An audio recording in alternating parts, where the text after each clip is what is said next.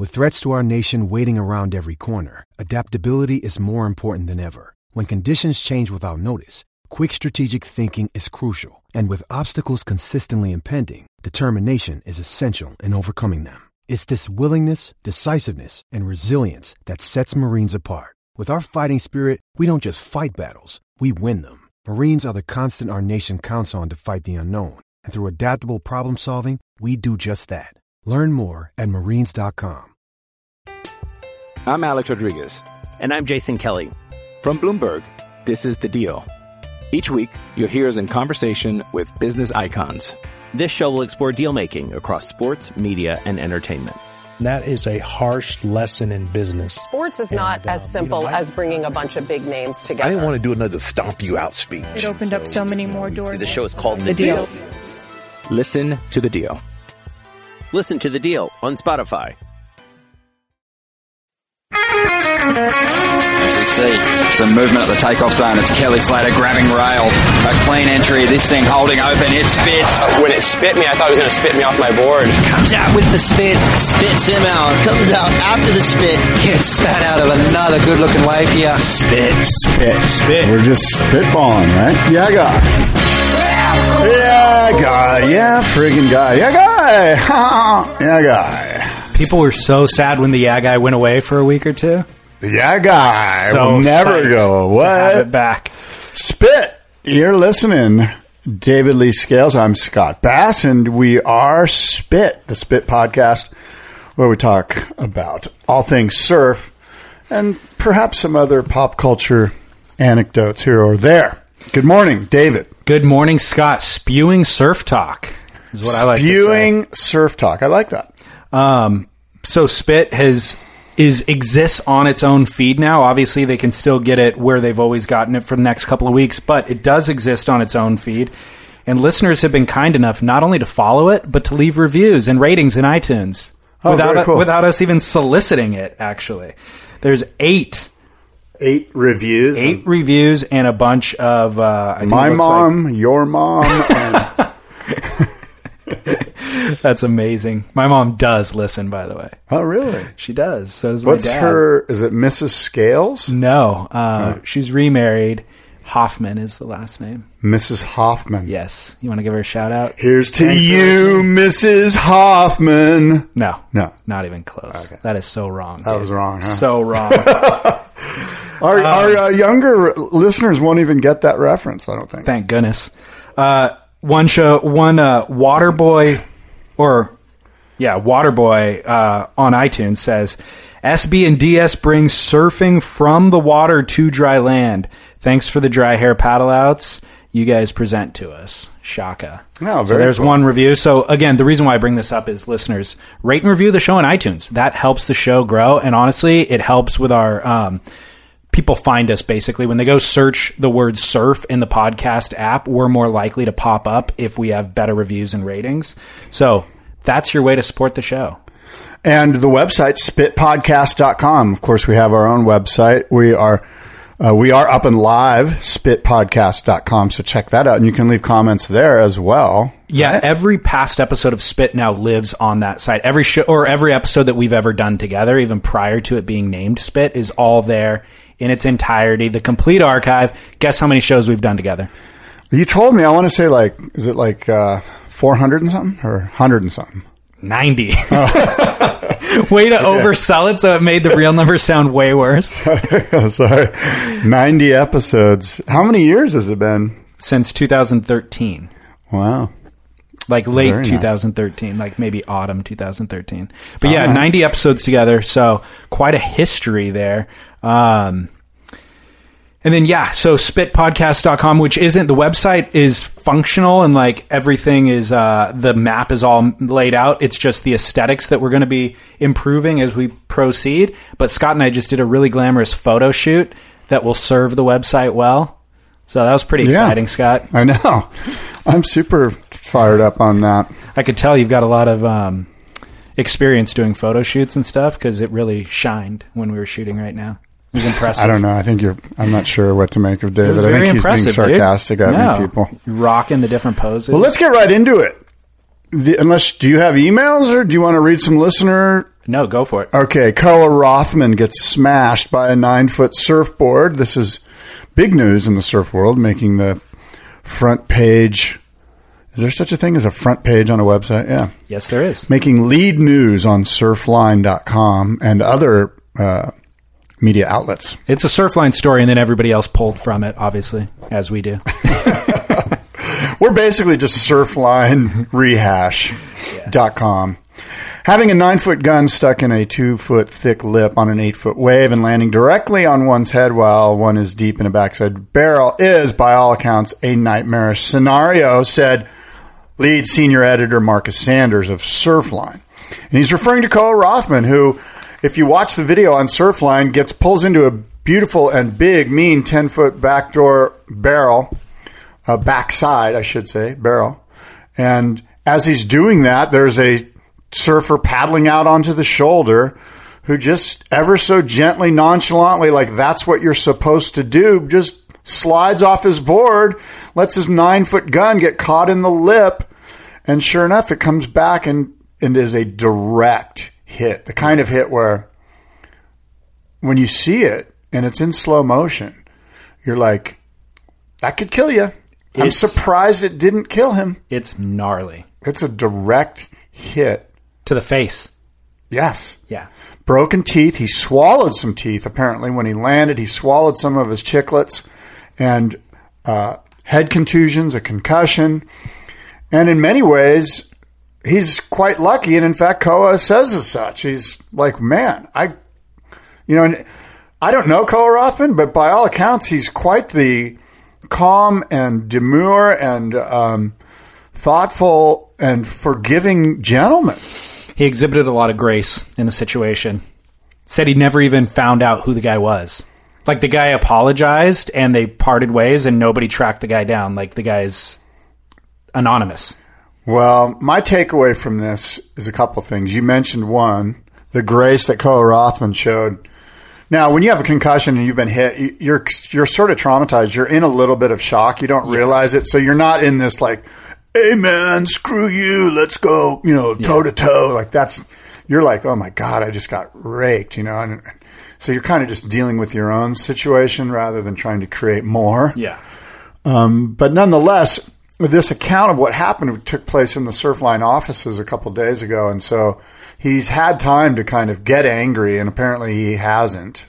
Or, I mean, I'm sure he's disappointed in the guy's actions, but like you said, he carries himself with a ton of grace, which I've heard about Koa Rothman.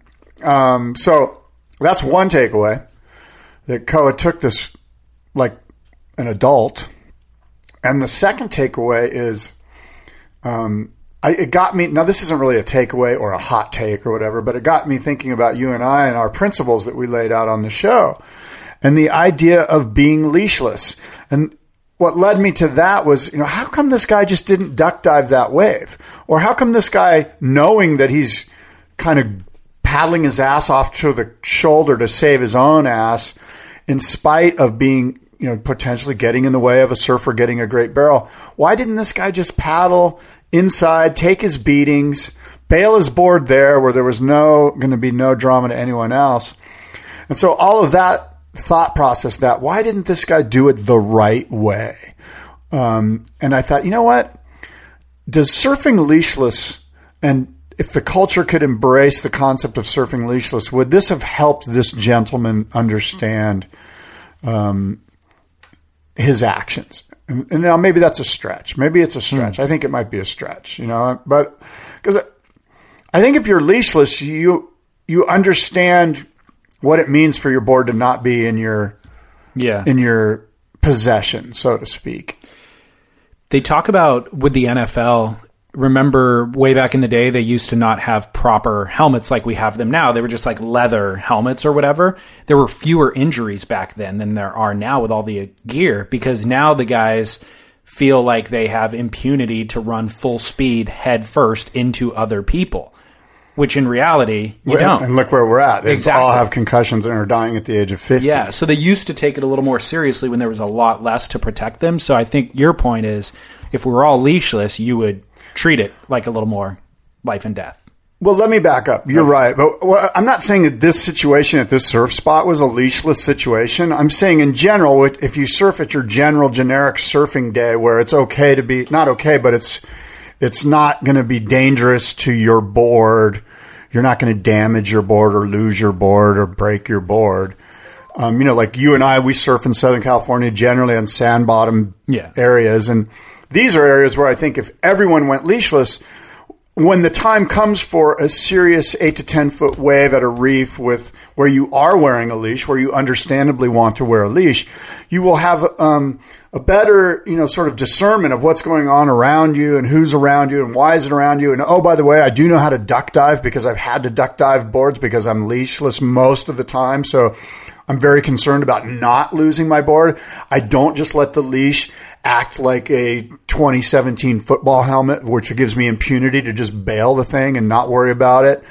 And so I kind of was thinking about that. And I don't know, maybe a cup of coffee got me off on that tangent, but I was wondering, man, does the leash have a spot in this situation, like sort of from the 30,000 foot level over time, right? Our dependence on the leash. Do you think this guy was like, because he looked like he was like, yeah, this is what you're supposed to do. He just seemed like, I might get taken out. He wasn't going to, but now's the time, because the way he slowly just slid off this board and was nonchalant, like this is what you do because this is what I've seen him do at Mavericks or whatever, in the video. It's funny. I clicked play on that video before I read any of the article or even the captions. And so while my brain was just processing it with none of that context, I thought this is a bigger spot than maybe I've ever surfed. And this is certainly a spot I've never surfed. And they're riding bigger boards than I've ever ridden. So they must know more than I do. And the fact that he's out there and he's doing that must be the way to do it. So, can you duck dive a 9-foot gun? I don't think that you can. So I was factoring all that in, and I just thought, everybody did the right thing in this scenario, and it was a fluke, super chance. This is very happenstance, worst case scenario. But as I read the commentary, it basically everybody said, and even Koa and like the crew that he was with all said, no, that guy was a kook, and you should never do that. And the same rules that I know from surfing my local beach on shortboards apply wherever they were. And then I started feeling pretty indignant about it and feeling like you're saying, like, oh my gosh, this guy definitely was ill-equipped to be out in those conditions with those guys. Somebody on the Surfer Magazine message boards kind of stated it pretty good, and I'm paraphrasing, but he said, look, nobody is going to ever thank you for it or acknowledge you for it. But the proper thing to do is just stay on the inside and take your beating and do the right thing, as opposed to trying to beeline at top speed for the shoulder so you can escape the drama that's about to unfold on you, and thereby putting somebody else who's riding the wave in danger. And he sort of nailed it. It's a thankless thing, but it's the right thing to do. You know what I mean? To take your beating, to not run to the shoulder. I think, though, for, let's say, a novice or intermediate surfer, which that guy might have been, you're not used to seeing professional level surfers make waves that are that fast and that good. So you think that you can just, on any other day, you can actually paddle towards the shoulder because that guy's never going to make that section anyway. And so that would have been a safe move for him a lot of the time. Professional surfers surf a lot faster than non-professionals, and make sections that you never would have thought they would have made. So that could have been a little bit at play too.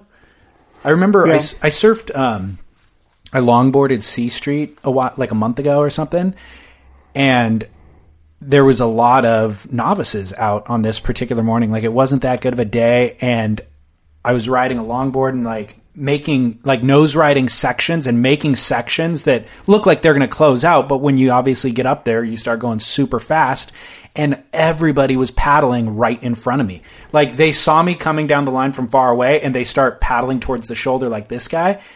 And I can see my line, and I'm going, that guy, what's he doing? He's going to paddle straight into my line, And I'd see them recognize my line at a certain point and then kind of frantically start skitzing out and then like paddle back towards the other direction. And I'm just thinking, you know what? I'm going for it. You guys need to figure out how to get out of my way because I'm going for it. So I wonder sometimes if that is the case. You know, they're such rookies. I don't think this guy was a beginner. He had out there. He had all the equipment. He had the helmet. He probably had like an inflatable vest. He had the gloves, the webs, the whole deal. So that's your argument for him not being a beginner? No, I'm just saying that there's a difference between like some kooks at C Street and a guy that's out on an 8 to 10 foot day in cold water with the proper full suit. And if he had the proper gear, I'm not saying he wasn't a kook. I'm saying he wasn't a beginner. Dude, the helmet is the ultimate defining fact. Like, there's nobody in kind of I don't know, an intermediate ripping stage that wears a helmet. It's either the biggest kooks in the world or Tom Carroll. You know what I mean? No. Okay, you've got me here because old-time listeners will know that I used to wear a helmet for a long time. For a series of probably 2 or 3 years, every single session I wore a helmet. And it has to do with a situation like this, where it was Thanksgiving Day.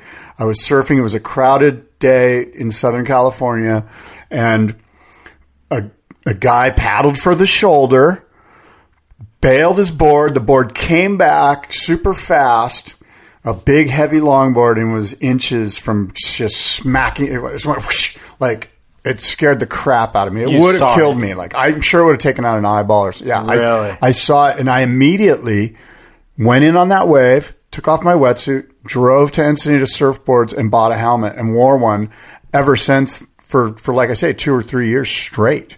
Wow. I wore a helmet. And I was neither Tom Carroll. I was closer to the absolute beginner kook side of the spectrum than to the Tom Carroll side of the spectrum. Wow. And believe me, when you put a helmet on, you feel like a kook. So you better surf good. First of all, I'm shocked that surf shop even stocked those helmets. Gath helmets? Yeah. And secondly, there's a little thing called dignity, Scott, and it's like worth more than your life, I think. It's worth more than your eye, let's say. Maybe not your life. Dignified and dead than alive and be a kook. Go out without wearing a helmet. I think that's the way to go. Right. Okay. Well. No, okay, maybe not your life, but it's worth your eye. I'd say dignity is worth an eye. Wow. Well, that's where we seem to disagree. I think the other difference is you have kids and stuff, so that makes things a little more valuable and precious, you know? So why did you stop wearing it then? That's a good question. I think I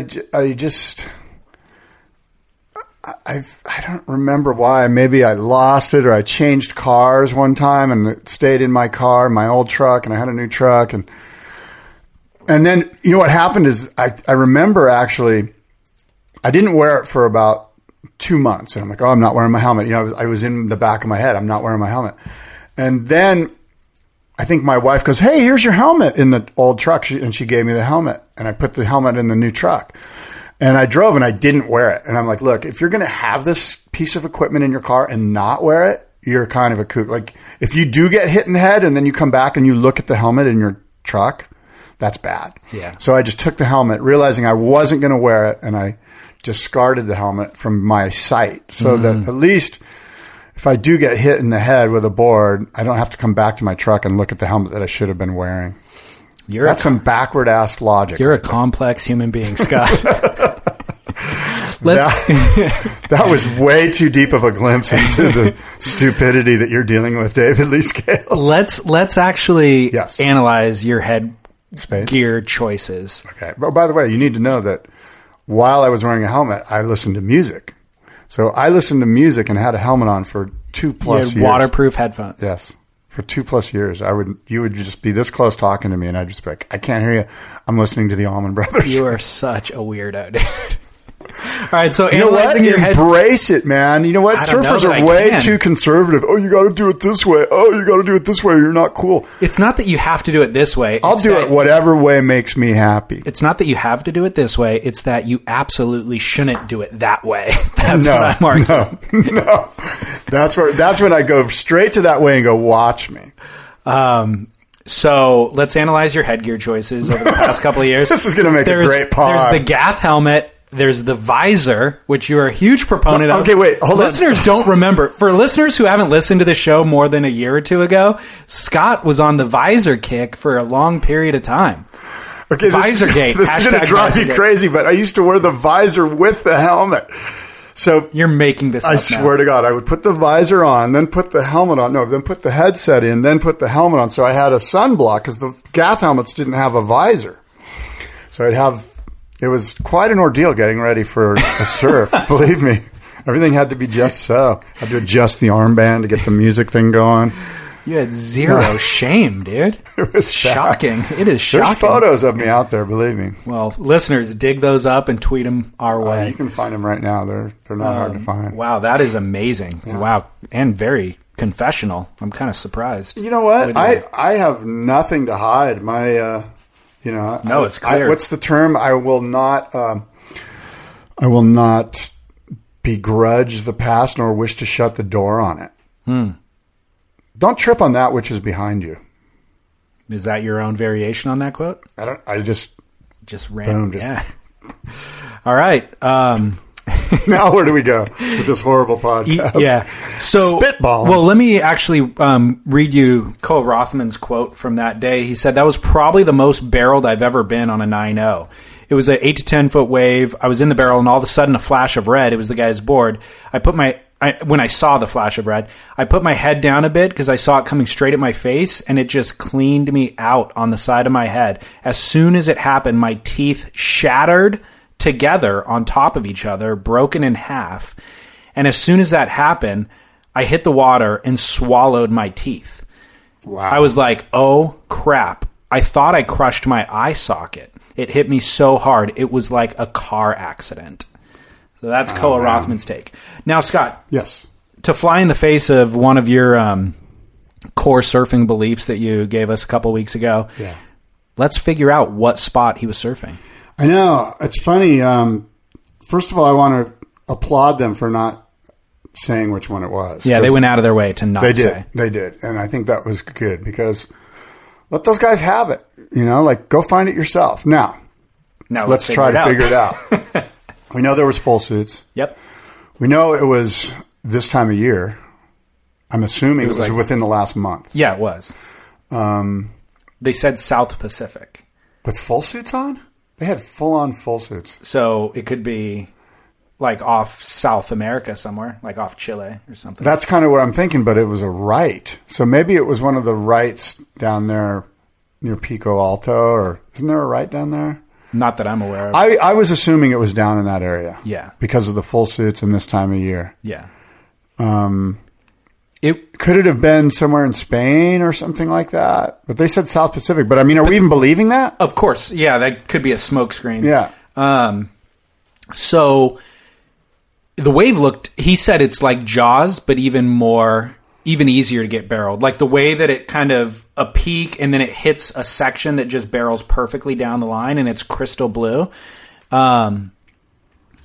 So I don't know. I can't think of any waves that are like that. It's a wave that I maybe even haven't seen before, Yeah, it was a cool looking wave, cool looking spot. I'm just thinking it was somewhere in South America, but you know what? Who knows?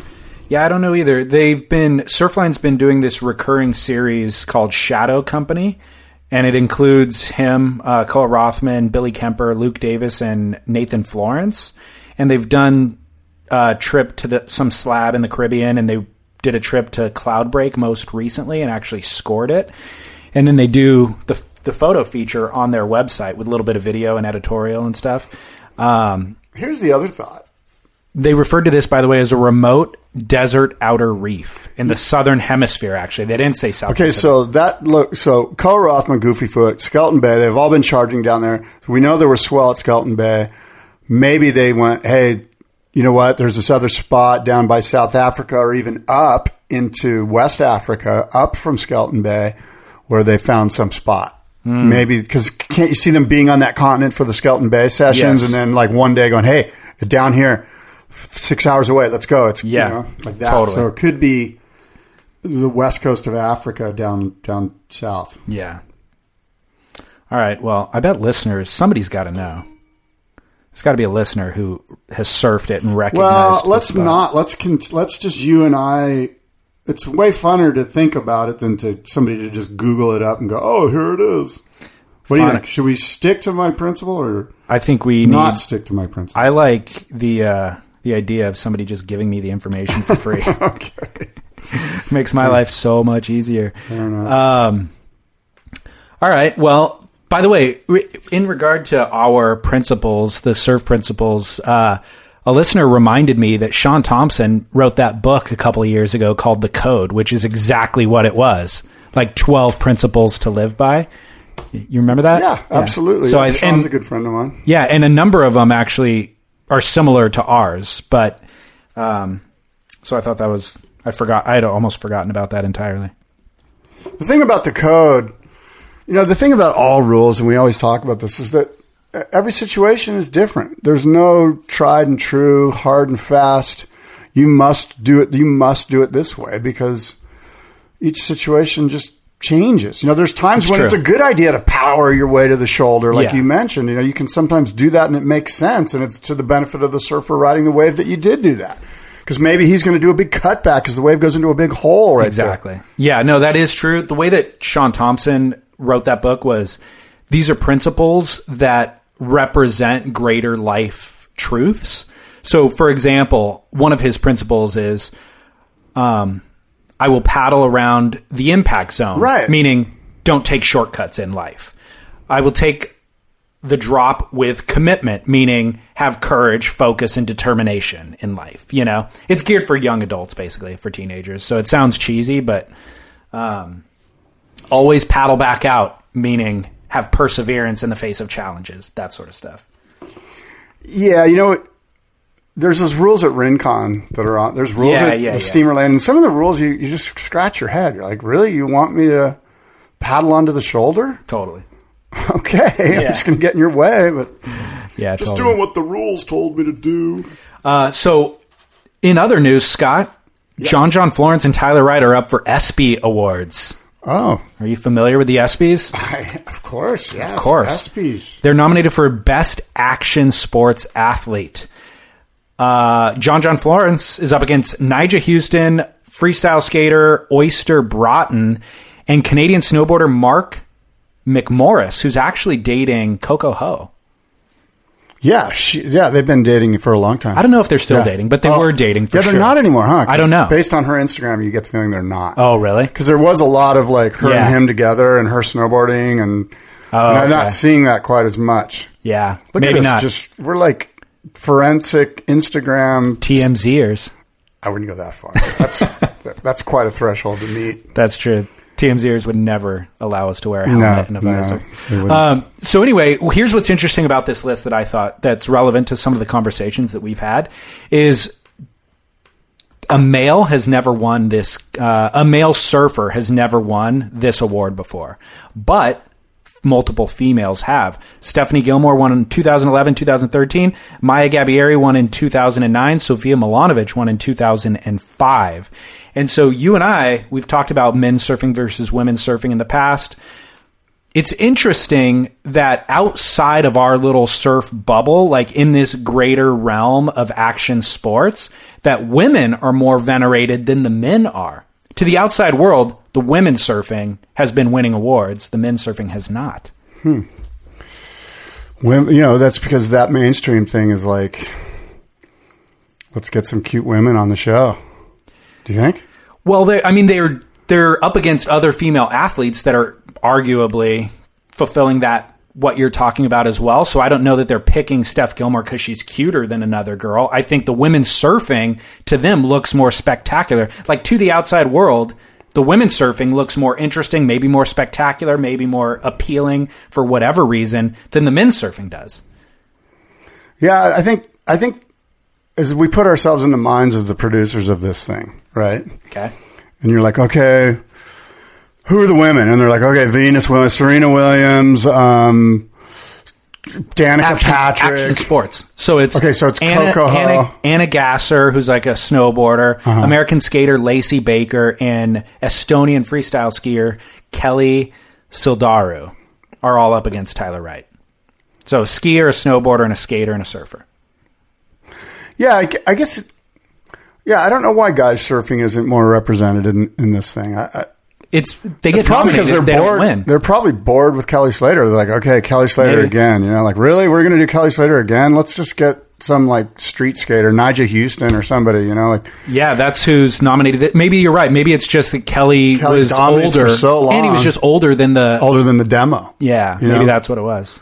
John's perfect for him. I was just curious if, to you and I who are analyzing this thing under a microscope, we could tell the difference between Kelly Slater's top turn at lowers versus Coco Hose. And so you and I go, oh, Kelly is the better surfer. But to the outside world, they're not viewing it the same way that we are. No, absolutely. I watched like Street League skating a lot because my son watches it. He's all into it, which is how I know Nyjah Houston's name. Sure. But point is like, I have no idea. Like, I'm like, really? Why is that one? Like, you'll hear the announcers go, oh, he just nailed it. And they're all excited. And I'm like, really? I could not tell the difference between that and what the guy right before him did. Like, the nuance there is, you got to be negligible on the know. Totally. Because my son's like, oh my God, that was insane. Did you see that? And I'm like, no, I was watching it, but tell me what happened. Yeah. But don't you agree? Like, that's what I'm saying. That the girl, to them, the girl surfing is like, wow, that's rad. Good for them. Let's get her. She's incredible. And the added degree of Stephanie Gilmore's grace and flow and all that sort of thing actually has greater appeal. You know? Yeah. Whether she's blowing the fins out or not is irrelevant, or doing a air or whatever is irrelevant. Yeah, I don't know. I thought that was kind of an interesting reverse corollary to the, actual performance standards. By the way, staying with the TMZ topic for a second, did you hear Jack Freestone and Alana Blanchard are having a baby? Yeah. Exciting, dude. So exciting. Are you excited? I cannot wait. You know who's bummed? Every male in America, in the world. The guys at Rip Curl. Those bikini sales just took a dive. Ouch. That's too bad. Maybe they'll be making baby clothing and they can make up for it there. I mean, seriously, like onesies. The Lana Blanchard brand was killing it. Yeah. And I'm super happy for Jack and Alana. I don't know them, but I mean, right? That's cool. It's going to be a beautiful baby. Yeah. It's going to grow up in a beautiful state. It's all good. But from a business standpoint, do you think they're like, the Rip Curl guys are in a boardroom just kind of biting their tongue like you are right now, just biting their lip going, yeah, congratulations. But deep down inside, they're going, oh shit, we better project some losses for the next quarter. Yeah, they might be. Oh, I'm sorry. Or we need to find a new bikini. We need to find somebody to fill that. Like, she's run her course. And we knew Alana was going to run her course, just like Anna Kournikova and all of these beautiful women. At some point, it's kind of like pro surfers. You get off the tour and you got to become a big wave guy or whatever. You need like Alana 2.0, and that could be Rip Curl baby clothes. Who knows? Right. But there needs to be a 2.0. She needs to reinvent herself. Or just become a beautiful mother, which she's going to be, and just kind of do her own thing. She made some good money, and she's off and doing her own deal and living on Kauai, and that's a killer too. But Rip Curl needs to now find the next Alana Blanchard. Yeah. Well, what do you think this does for Jack Freestone? Wow. Like, being a young father on tour. And Felipe Toledo, by the way, there's a bunch of guys. Well, let's just focus on Jack. Okay. I don't know his mental I don't know Jack Freestone. I couldn't tell you if he's like crumbles out under pressure when there's a 3-foot putt on the line, or if he steps up and drains it and goes, give me another one. Like what? And I bring up stress and pressure because all of a sudden, okay, now I have to take care of a baby and Alana. Maybe, I don't know what their situation is. And that means that now I have to go and do better than I've been doing. He's been doing well. He's been doing, moderate, not bad. He hasn't, he's doing better than he used to do. Made the final last year. Yeah. In Rio. He's done fine. Yeah. He's come through when he needed to stay on. So that's a question that I can't answer. What does this mean for Jack Freestone? I think time will tell. Well, let's find out at J-Bay in a week, The fact that he's having a baby, I wonder if he's going to show up wearing a Gath helmet at J-Bay. With a visor. Because the sun sets in a weird place there. Life is more precious now. No, it's the sunrise, right, that blinds you going into the right. Yeah, at J-Bay. A visor either way. A visor will help, for sure, in the morning sesh. I just wonder, you look at performance levels of guys on tour who, on their span on tour, they got married and then they had kids. And how does that affect their performance level? And of course, that is happening as they're aging as a surfer as well. So there's more variables at play than just the marriage or the kids. But, What does it take to win a world title? It takes dogged persistence and focus. And those things distract from those. I think the grinder guys like Adriano, the Hobgoods come to mind. The Hobgoods, the Adrianos, the guys that are just grinding the tour. And then I think having a kid helps those guys because they're like, I'm blue collar anyway. Here I am. This is what I got to do to get through this heat. I got to paddle out here, catch the third wave of the set, ride it to here, do 2 of those. You know, like they fully have plotted it out. They're methodical. And then there's like freewheeling Johnny guy on tour who's like, oh no, I got a kid.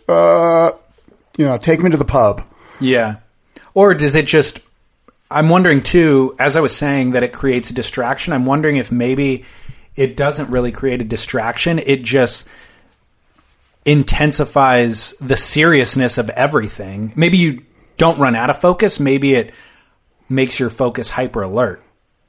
Well, look, some guys are going to thrive on tons of focus and do really well. And it's kind of like letting go with Slater. It's like when Slater hangs on and grips too hard, he doesn't seem to do as good. But when he's a little bit more laissez-faire, like, hey, you know what? I'm just going to go out and free surf and I'm so good. Oh, look, I'm lighting it up. Yeah. And so it just depends. Each guy's different. How Jack Freestone will respond to this, yet to be determined. I think initially it won't affect him until the baby's born and the bills are rolling in. Right. Apparently, word was he has $1 million a year contract with Billabong. When he got on tour, he signed for $1 million. He was going to be like Parco's replacement, basically, as Parco's phasing out his career. Right. And Jack hasn't delivered on those promises. And Parco, by the way, is doing phenomenally well. Well, Jack's in that weird space where he's part free surfer, drop and edit guy, and he's part CT guy. So he's kind of he's in a good transitionary spot for when Parco, which apparently is retiring this year. Well, yeah, unconfirmed, but yeah, right. So he's in that good space where he can transition to a CT guy, maybe put 4 good years together, and then go back and be 28, 29 years old and be an incredible free surfer guy who was in the top 10 4 years prior. Yeah, not top 10, but we'll see. Well, we'll see. We'll see. You don't think he's top 10 in the next 4 years? I don't know. It'd be funny if you're the one who argued for him to be, because I think I see him as being on the rise competitively. He seems focused for whatever reason. Like, believe me, I'd be the first to go, see, I told you so, Jack Freestone, blah, blah, blah, too much, too soon. But I sense that he's kind of got a game face on. I really like the guy. As a surfer, I think he's phenomenal. I had higher hopes for him when he qualified for tour than he's ever delivered on. But yeah, we'll see. It'll be interesting. Like I said, see how the baby affects that. He's currently sitting number 26th on the world title. He has a 3rd place finish this year, and the rest have all been 25ths. The 3rd place was at the 2nd event at Margaret River. Let me spit this out at you. Hit it. In late March, pro surfer Kelly Slater rode into a beautiful beachfront house on the north shore of Oahu. Kelly purchased a home for $7.8 million. And the 8,000 square foot home is, quote, built like a fortress for the elements. The desirable home actually received 10 offers, but the seller chose Kelly Slater even though his bid was not the highest. The seller, and I quote, felt that Kelly Slater was the right person to carry on the home's tradition, said the realtor. So Kelly Slater purchasing a gorgeous, massive mansion in Haleiwa right on the beach. Good for him. It's a beautiful home. You can see it online. You can go online and check it out. Where should we go? How about spitpodcast.com? Spitpodcast.com. We'll post photos. Yeah, good for him. Yeah. I feel stuff. I feel like he's always kind of he's lived under his means, below his means. He seems to be a pretty conservative spender, I would say. And just from my little experience that I have watching him on Instagram. I've heard that he's tight. Yeah. That's no secret. Everyone will tell you that for whatever reason, Kelly likes to watch his pennies. Good for him, yeah, right? For sure. It's his money. No one else can tell him what to do with it. I remember at some point looking up on like celebritynetworth.com or something what his worth was. Maybe this was like 3 or 4 years ago. It wasn't that long ago. And it was like 15 mil. That's what they had it estimated at. A net worth of 15 mil. Yeah. Huh. So they just bullshit that stuff. No one really knows.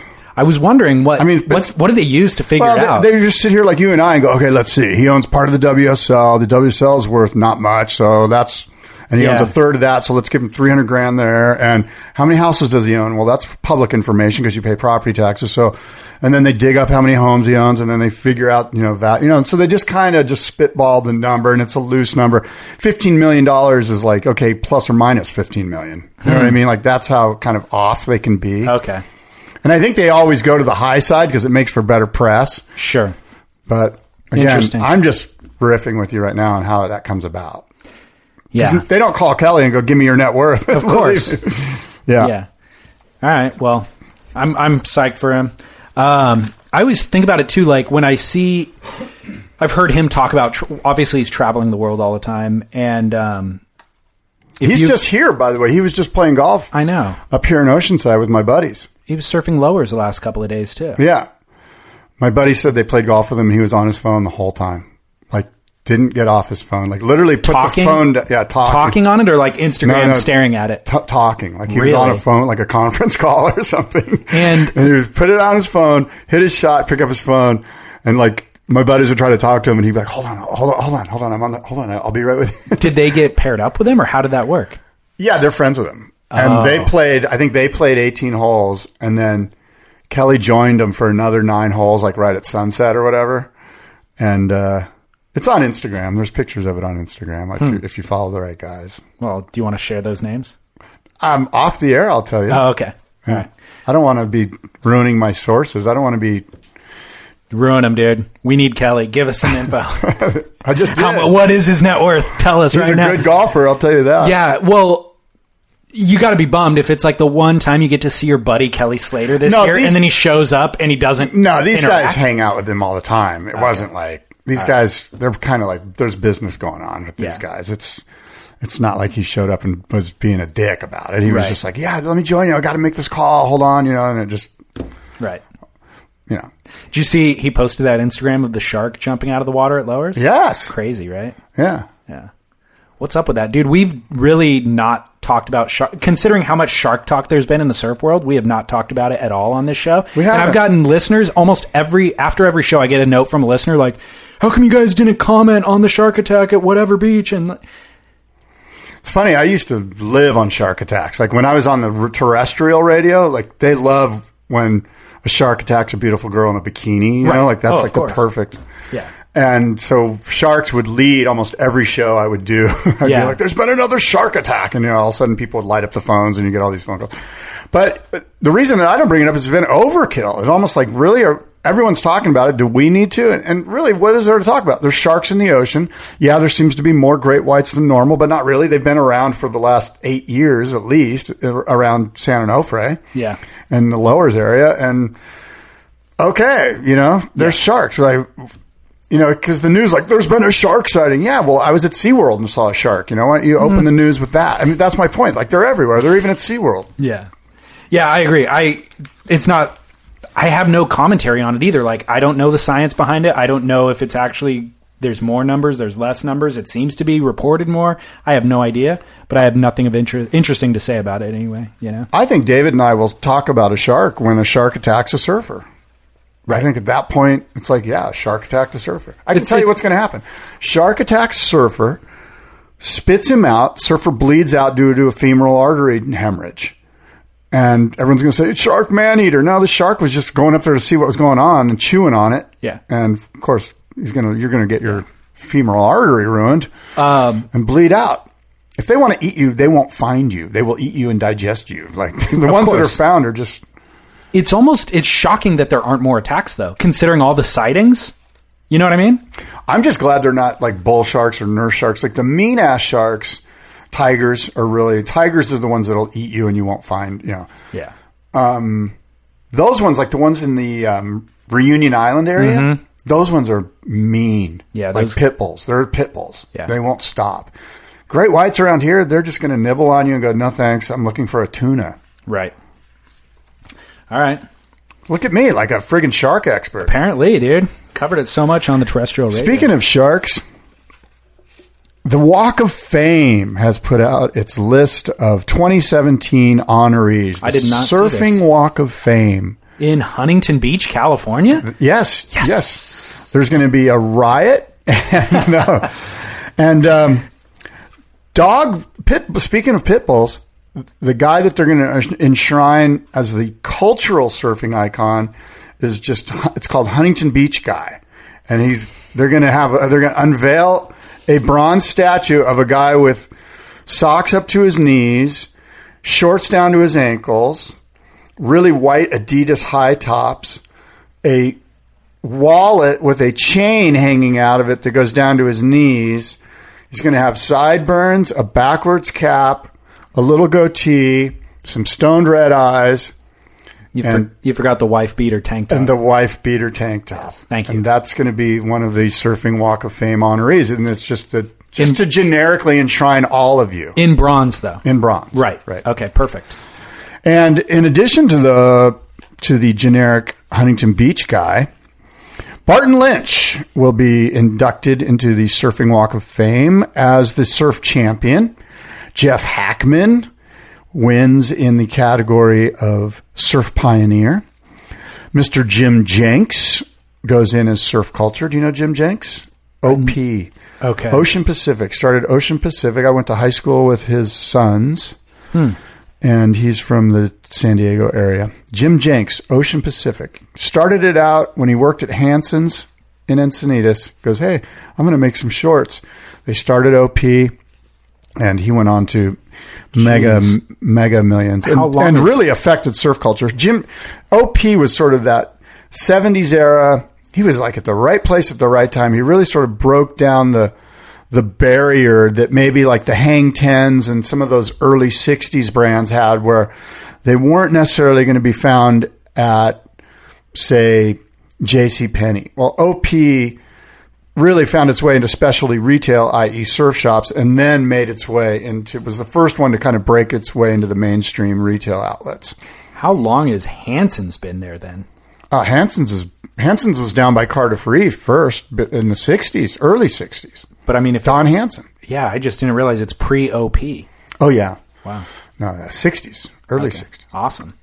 Timmy Reyes is your local hero, and he will be the guy that unveils the Huntington Beach Guy. Okay, perfect. Who's pulling back the curtain? He'll be pulling it back, yeah. I like it. Pam Burridge, Woman of the Year. Awesome. Do you know Pam Burridge? Australian surf champion. Yeah. Was punched by Johnny Boy Gomes in Hawaii. No, I didn't know that story. Look it up. Dude. When I hear the name Pam Burridge, I think of the incident with Johnny Boy Gomes. You got to give that story. Well, I'm going to butcher it. Somebody else will know it better. The best thing to do is to look it up online. It might even be on Matt Warshaw's Encyclopedia of Surfing. But at some point, Johnny Boy Gomes got all misogynist and was like, get out of here. You don't belong here. And Pam's an Australian, so she probably went, hey, screw you. And Johnny Boy Gomes, I think some slaps went down. And I don't condone that behavior, by the way. Definitely not. The Huntington Beach High School 50th anniversary coaches, Bill Garland, Bruce Gabrielson, Rob Hill, Chuck Allen, and Andy Verdone. Awesome. Will be inducted along with the other guys in the honor roll. So the 2017 Surfing Walk of Fame, that happens August 3rd at the tail end of the U.S. Open of Youth Lifestyle. Not the official name, by the way. U.S. Open of Surfing, where there's music, skateboarding, BMX, art, and a QS, and a women's CT. There's a women's CT, which is important. Absolutely. So Tyler Wright will be there. There you go. Stephanie Gilmore. Yep. The Princess Diana of surfing. They should just bring her down to the beach like in one of those, you know how like an ancient, was it Roman times or no, the Pharaohs, the ancient Mediterranean times, like along the Euphrates River, where they would carry the princess along their shoulders in a very decorative sort of chair. They should carry her down to the beach for each and every heat that way. Sounds Stephanie like a great Gilmore. idea. Yeah. Thank you. So while the women, by the way, while their next event is the U.S. Open of Surfing, the next event for the men's is the J-Bay Open, the Corona J-Bay Open, right, as it were, which looks like it's about 5 days away now. By the way, I want to let people know, Fantasy Surfer. If you want to play Fantasy Surfer, Join us. Join us, fantasysurfer.com. Try to beat David. Try to beat Scott. Which is pretty easy to do this season. It's easy to beat David. We are doing horribly. Wait, speak for yourself. We both are. I'm doing more horribly, but we're both doing horribly. That sounds like something I would say, more horribly. Well, dude, is it's that even a correct phrase? Don't know, but it's bad. It's bad. It's getting ugly. Oh, man. So anyway, go to fantasysurfer.com, go to the clubs, search for Spit. You could join the club. But here's the deal. If you want to wager, you have to send me your handle with your wager. I'm getting so many wagers nowadays where they just send me the $10 bet with no name attached to it. And I got to email everybody back and be like, hey guys, send me your name. I cannot pay you out if you win. And a lot of times it's people who have been doing it for the last couple of years. So they assume that I know what email address is attached to which name. Right. But there's 30 people who have been doing it nonstop. So I don't know who's who. I just need it there in the email. So if you decide to wager, please do it, or please send me your name with your wager. Now, I would reckon that this year, most of us are just sort of middle of the road. It's been a hard year to just ride Gabe Medina to victory every time. You know what I mean? Like, totally. It's been a tough year, which is a lot of parity for the first time in a long time. Very topsy-turvy year, for sure. A bunch of different winners of a bunch of different events. Very unpredictable. Owen Wright returning.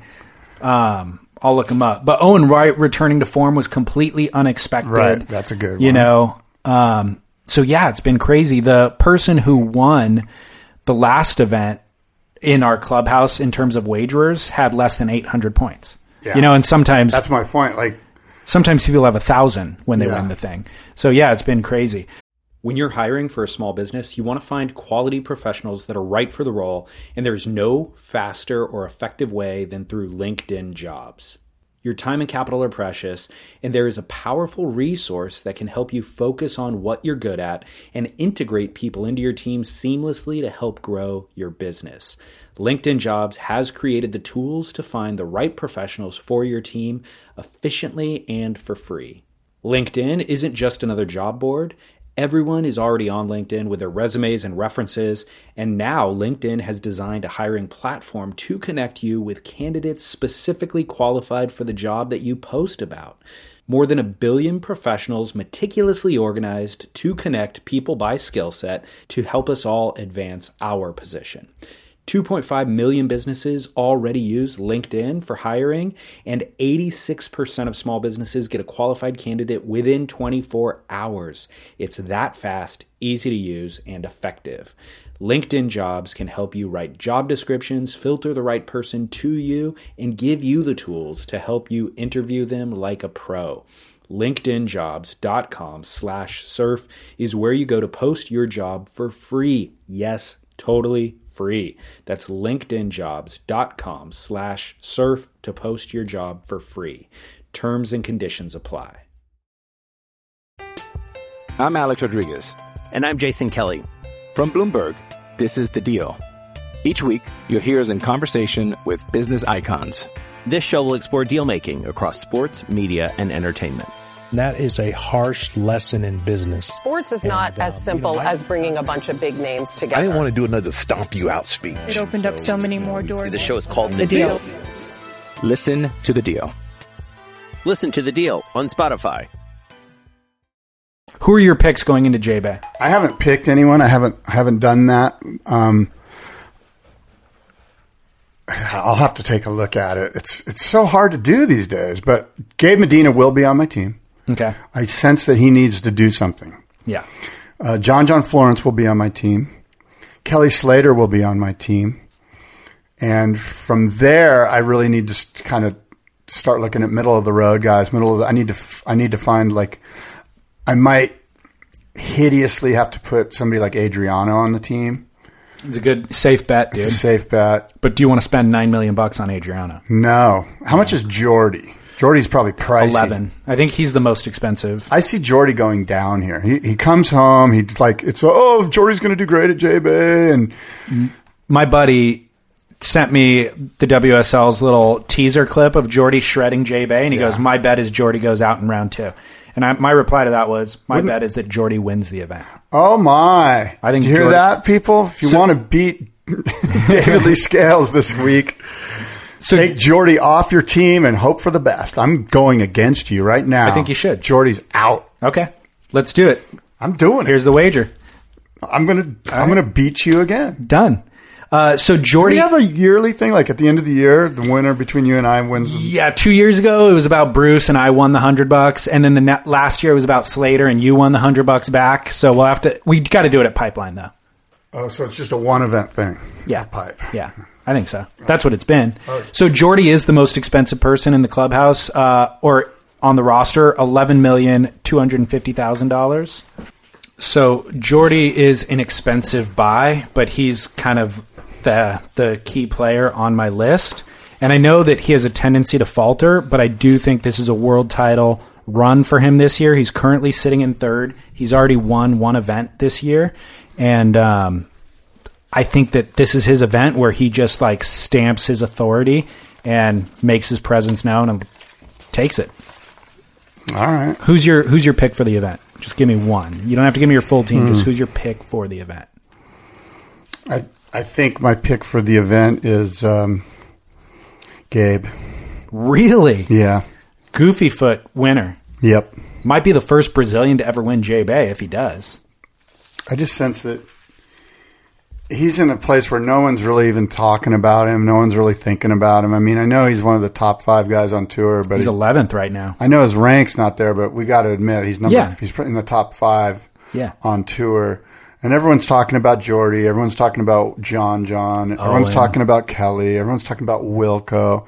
Like, Gabe's not really on anyone's radar. And I think he can just go crazy. Okay. You know what I mean? He's kind of in that zone where it wouldn't surprise me to have everyone go, oh, yeah, well, none of us were thinking about Gabe Medina. That guy's actually pretty damn good. Yeah.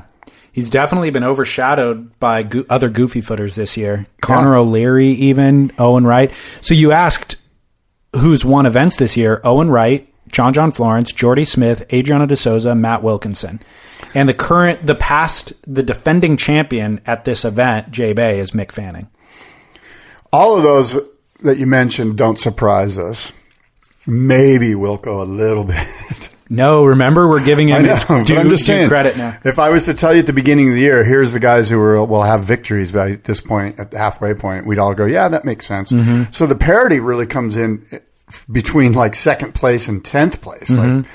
Like the Connor O'Leary, and other such namesakes where you're like, oh, who knew? Right. And actually the parity really comes from the top guys not performing. Right. A lot of round 3 top seeds eliminations. Completely. Surf Park Central. Yep. I've got an update for you. Okay. Number 1, the Wave Garden team recently, this is old news, but I'm just going to go down the list. I want you to know what's happening in the surf park world. Things are happening, moving, shaking, taking place that we don't even realize because it all just kind of like goes on without anyone that lives on the coast thinking about it. All right. But the surf park world is sneaking up on us, David. I'm so excited to learn about it. We all know that the Wave Garden Cove prototype is insane. We've seen videos of the pros riding it. They've all claimed and that's just a small little proto. It's not even the big version. We've recently seen Mateus Hurdy riding this thing in the Basque Country of Spain. So the Wave Garden Cove is exciting, and it's exciting people. Number 2, the Inland Surf Park in Texas has opened its doors for the 2017 season. There were some setbacks, but the fact of the matter is it's open. And by the way, I just realized I got an email from somebody who visited there. See if I can bring it up in a minute. But well, you had tickets to go, and then they shut the park down and refunded or postponed it or whatever. Are you going back? Yeah, I'm gonna go. I've never been. I want to take advantage of my buy-in there. Your credit, yes.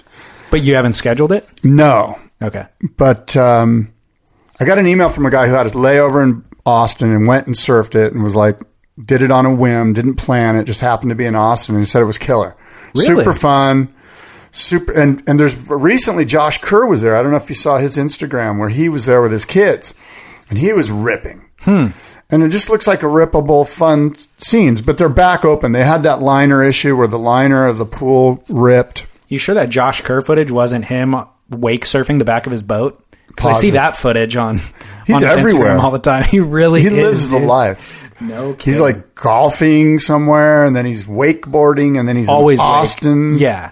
And then big wave, catching a giant wave somewhere in the world, then back in. Now he's in Bolito doing the QS event. It's just like nonstop. So the Inland Park in Texas, Austin, is back opened. And I quote Doug Coors, the Inland Surf Park founder and CEO, "Spearheading innovative technology is not for the faint of heart." That's code for we had a problem last year. "The response from the global surf community has been humbling, and we are eager to showcase our updated lagoon and amenities for 2017. So if you're a surfer, I think a bucket list item should be riding a wave park, wherever it may be. And for you and I, living here in California, flying to Texas, seeing a show, eating a killer steak, and going surfing to check it out, just to be able to say, yeah, I did it. I either did like it or I did not like it, is something that you as you're kind of a globetrotter. I see you all over the place on Instagram. Like you're in Cuba, or you're like somewhere drinking wine with somebody, or you're, who knows where you are. Or you're in like Culver City. I am the Josh Kerr of the podcast world. I think you are. Going to Costa Rica tomorrow night. Are you really? For a week. Wow, good for you. See, dude, all over. Where are you going? Negra. Oh, you're so stoked. So stoked. I love that wave. And the waves are good. Like the forecast is good. good. Wave forecast is really good. Yeah. Are you going to meet Tony there? Yeah. Is he going to take photos of you? Because I need to see TR. Send me photos of Dave Scales. No one knows how this guy surfs, and we need to see photos. So I was actually, after we had that conversation a while back, I was going to send you a couple of photos because I do have photos of me surfing somewhere. And I want real photos. Yeah, no, these are legit. I mean, my surfing isn't legit, but like the photos are from like somebody with a decent camera anyways, not iPhone photos. I was going to send them to you.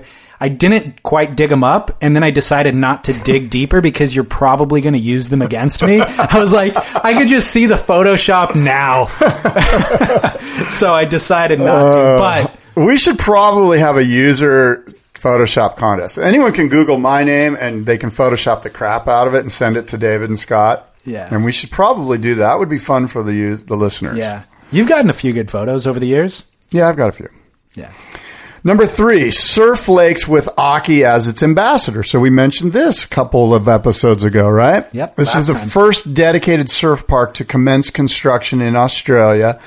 Initially, it will be used as a demonstration site, very similar to what Wave Garden or what Kelly Slater did. They're just going to build a wave. They're not going to. It's not for commercial purposes. It's more for proof of concept, so that then people can go, "Hey, we love your technology, can we license it?" So Surf Lakes with Aki, that's not going to be something where the masses can go to it, but it will be a proof of concept. Number 4, the Wave Factory City Wave invites you, David Lee Scales, this summer. Spend it surfing in the middle of Zurich, Switzerland. So there's a small little flow wave there. It's on right now. Today you could be riding it. It's probably the size of this conference room, maybe twice. So it's a small little thing. It's a flow wave. It's not a full-on barrel wave. You'll be a little bit underwhelmed if you went there. But the beauty is that you're in Zurich, Switzerland. And David, you're having a Pinot Noir as you're, doing a podcast with the guy who invented it whilst watching somebody ride it. And then you go and you ride it. So when you kind of take the whole into your perception, understanding all of the goodness around you, the smallness of the little flow wave, sort of minor relative to the fact that there's going to be beautiful blondes sitting by your side. Number 5, Wave Garden Scotland, the company which hopes to develop Scotland's first artificial wave park, has submitted its planning application after receiving overwhelming positive feedback from public consultation. So, in an unprecedented scenario for major application of this type, there were 0 objections raised. So Wave Garden Scotland is well on its way to breaking ground. Number 6, the proposed urban surf park in Perth appears to be hitting some political roadblocks. With the emergence of the lease details last month, local activists have formed a coalition called the Alfred Cove Action Group. Their objective is to stop the development of the urban surf park in Perth. They currently have 2 petitions circulating, which have garnered over 3,000 signatures. And one of the objections is the way city officials in Melville, which is where the park will be, how they moved the proposal forward. The city has acted to suppress public criticism of their reports and actions and repeatedly provided incorrect or confusing responses to ratepayer questions, said the Action Group's spokesperson. Quite apart from its unhealthy determination to place the wave park in a highly unsuitable location, there was also the matter of a senior city officer owning shares in the proponent's company from the outset. Oh my. Additionally, he reportedly played a role in drafting the lease, which will remove the Melville Bowling Club, which is like what the old people do there, right? They go to the bowls. A lawn bowling organization from their current greens. That's in Australia to do that. That's got some balls. You can't just move the bowling club. That's a big deal. Cahoon says he declared his involvement with the company back in 2013, and presently the city of Melville is following his lead. The Public Sectors Commission is investigating for any potential misdeeds, but there's obviously some politics there that happened the wrong way. Mm-hmm. Something in the back room. Give me shares. I'll get your thing through. Right. Well, don't worry. We'll ramrod this thing through. And so that one is, I think, an example of the way not to do business.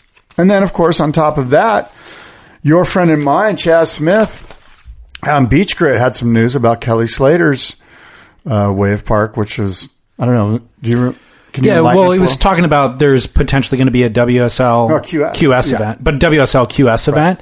And I was thinking about that in relation to what you were talking about, where like the World Tour, obviously this would be a QS event, not a World Tour event, but the World Tour, you and I were agreeing, should be about the best waves in the world, right? And like the highlight of the show is the waves itself. Yes. Once you put it into a wave pool, well, now the focus is the maneuver and the surfer themselves. Right. And our good buddy, Tony Roberts, who you just mentioned, actually left a pretty interesting comment on Instagram after our last show.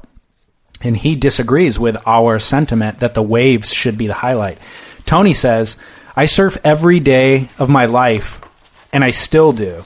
The best comps to watch, in my opinion, are the ones that are about the maneuvers, all about the surfer. I want to see comps in rippable combo waves. My favorite events, lowers, snappers. Chopes is a great event, but Jerry Lopez could still make heats out there. You think it's all about the wave, but I strongly disagree. I want to see a tour where Matt Miola and the like are raising the bar with the judging criteria that rewards high risk and progressive surfing.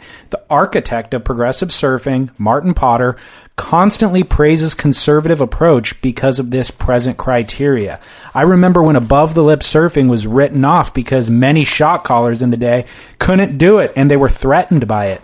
Now it's a big part of the judging criteria in rippable waves. Something where we could never have imagined. Kelly Slater and Magnum Martinez came up with a format for a Quicksilver specialty event a few years back in Panama. Surfers were scored on best air, best turn, and best barrel. It was insane. Best comp ever, and you had to go big. They just basically tallied all 3 scores, and the winner took all. That being said, love the tour, love the webcast, and I watch every event. End quote. Well, it's hard to argue against what he just suggested, but I just sense that if it's 2 to 3 feet at lowers, or let's say it's never 2 to 3 feet, it's always chest high at lowers. Let's say it's 2 to 4 at lowers. What are we going to see? Guys going left and doing a boost at the end of the wave. This day and age, that's not that big a deal. No. And so what we want to see is guys doing turns on the very first opportunity out the back and busting airs. Yeah. And obviously making it. Now, if they make it, they're going to get rewarded extremely well, right? But it's not as exciting as watching Cloud Break. Or it's not as exciting as watching 8-foot lowers. Right. Like our whole thing is find the best waves during that month, wherever it is. It could be blacks, it could be lowers, it could be Baja Malibu. I don't know. But I think if you put the best surfers in the world, or even, and there's a lot of best surfers in the world, we mentioned that. But I agree with in great waves. Great. Yeah. Everyone's going to be psyched on watching it. Totally. I guess I agree with Tony, but I still think that the scenario that you painted creates an opportunity to elevate both things. So once you put the best surfers in the best waves at Cloudbreak, they will then be doing turns that we previously only saw at lowers. Now we're going to see them done at Cloudbreak in 8-foot waves. You know what I mean? So I don't think that it's one or the other. And I think if we pander down to the lowest common denominator, which is rippable lowers, we're just going to continue to see, I don't know, incremental growth over the years rather than kind of huge leaps and bounds. That's what I think. Whatever, guy. Give me more than a whatever, guy. No, you're right. I was agreeing with you. I think that that we can have the best of both worlds. Yeah. I think that if we have great waves, we should also therefore reward great surfing in those great waves and go for it surfing, for lack of a better phrase, or a high performance surfing in those waves. I recently watched an edit that Felipe Toledo put out. He was doing mind-blowing rotations in knee to waist-high beach breaks in Brazil, and it did not even move my needle at all. And I was watching it going, why am I not thrilled? That was probably the raddest air I've ever seen done on that size wave, and he was going so fast, and his spin was so quick. Why does it not move my needle? And it just, I don't know why, but it just doesn't anymore. It's not that cool anymore, Whereas again, 8 to 10 foot Cloudbreak absolutely moves the needle. So yeah, and then 8 to 10 foot Cloudbreak with somebody doing a massive turn or expanding kind of the limits of what's been done there in previous years, that moves the needle. Albie Layer's edit, where he's doing big whips on overhead waves with a ton of wind blowing into it, that is very impressive, So. Yeah, I think there's room for both things. This relative to wave parks or surf parks or wave pools and competitions, I just think that there's going to be an initial super stoke, like, cool, there's an event at Kelly's Wave, and let's watch it. And then I think the first 2 or 3 might be fascinating. But I think at some point we're going to be like, I've seen guys do better stuff in the pool at the skate park. Why don't I just watch the skate park thing? Like, if it's about how high you can get out of the wave, I don't think it translates to the masses the way a massive swell at a world-class surf wave translates to the masses of surfers that are tuning in. Yeah. I think there will be a real hardcore group of guys like Tony Roberts that are like, cool, I'm watching the Surf Park Kelly Slater event for year 10. They keep getting better. They keep busting more and more incredible high-performance surfing. But by that point, I think they will have lost a majority of us who are like, Well, I think the other issue is when you look at Slater's wave pool, the potential of an event there, I can already tell you who's going to win the event for all of those 3 years. Who? Felipe Toledo. Right. Who can surf that size wave better than Felipe? Right. Nobody. So when you talk about... Go ahead. When you talk about this event coming up at J-Bay, I have no idea who's going to win. Well, It could be Wilco. It could be, but Kelly, look at his track record. Oh my gosh, Jordy Smith. What about Mick Fanning? He's a former, there's so many guys who could win that event. Whereas the wave pool, it's like, do you think Nat Young's going to win that event? Do you think Ace Buchan?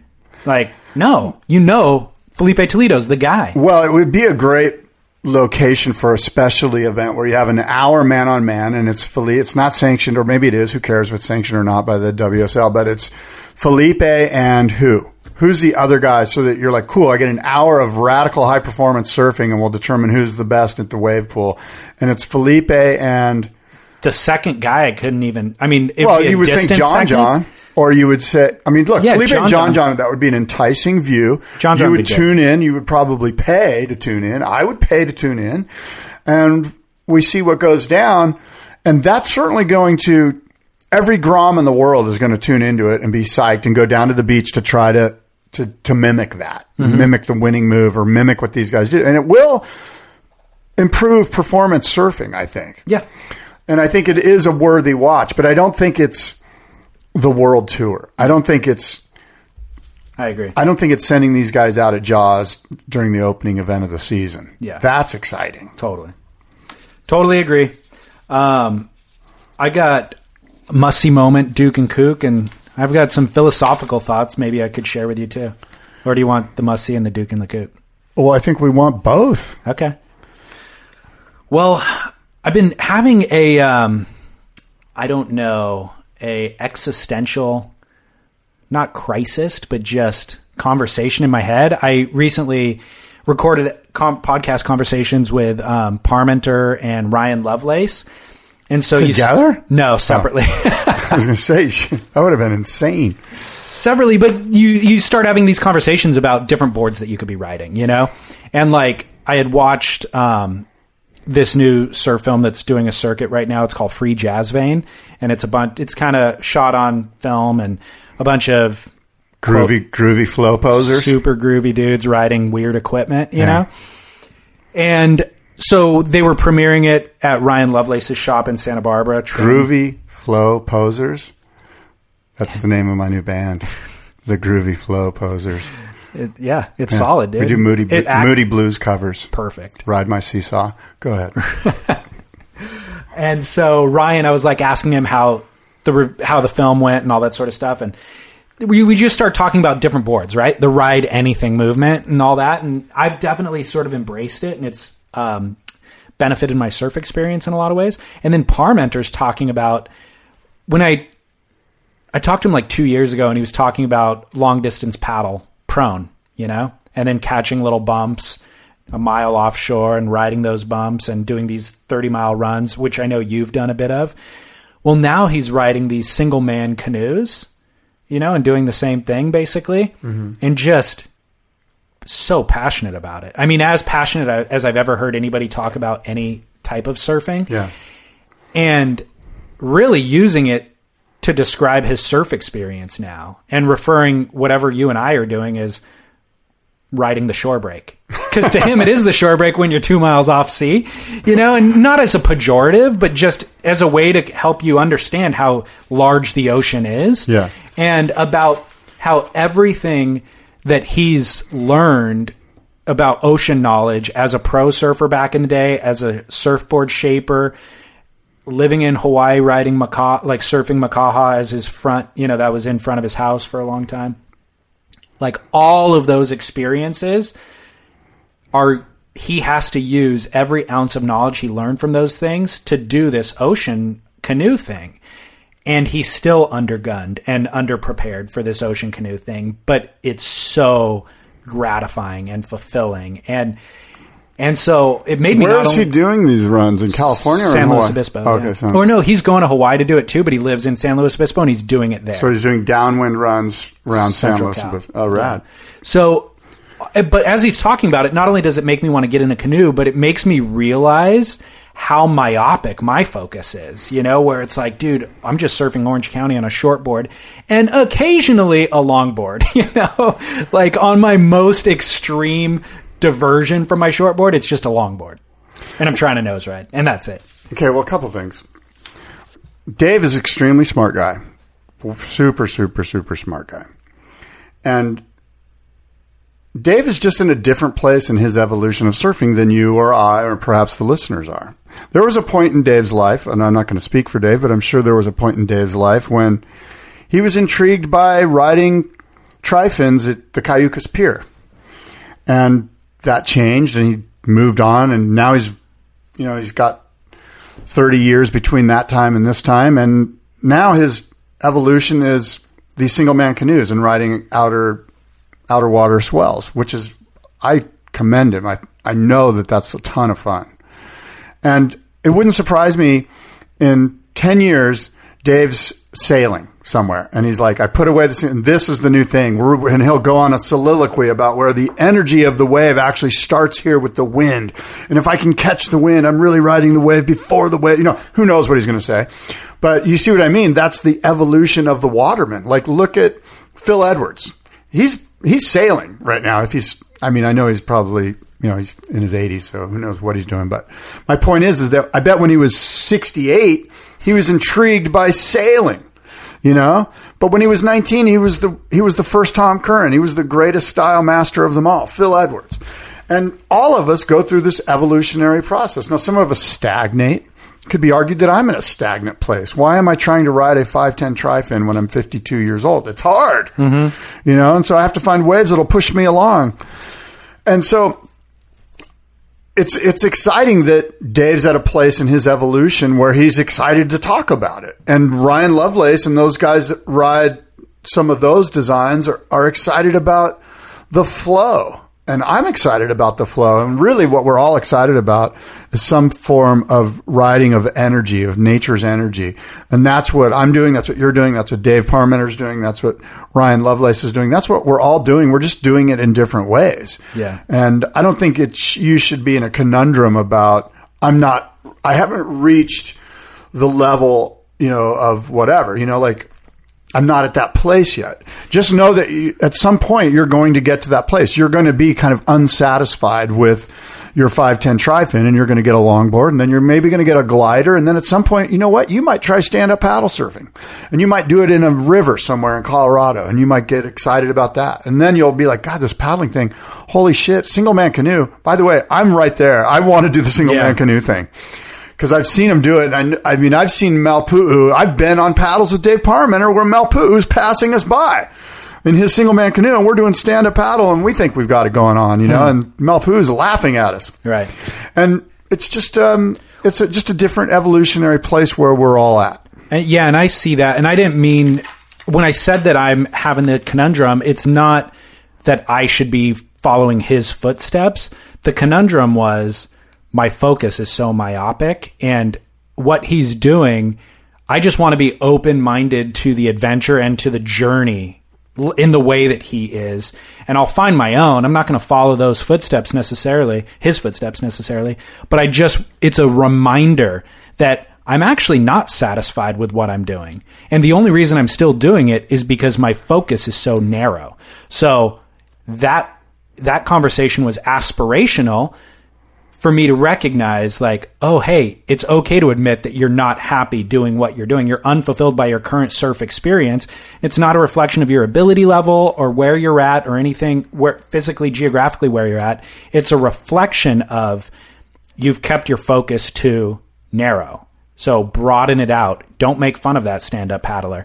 And by the way, you said maybe you'll find your way in a river in Colorado.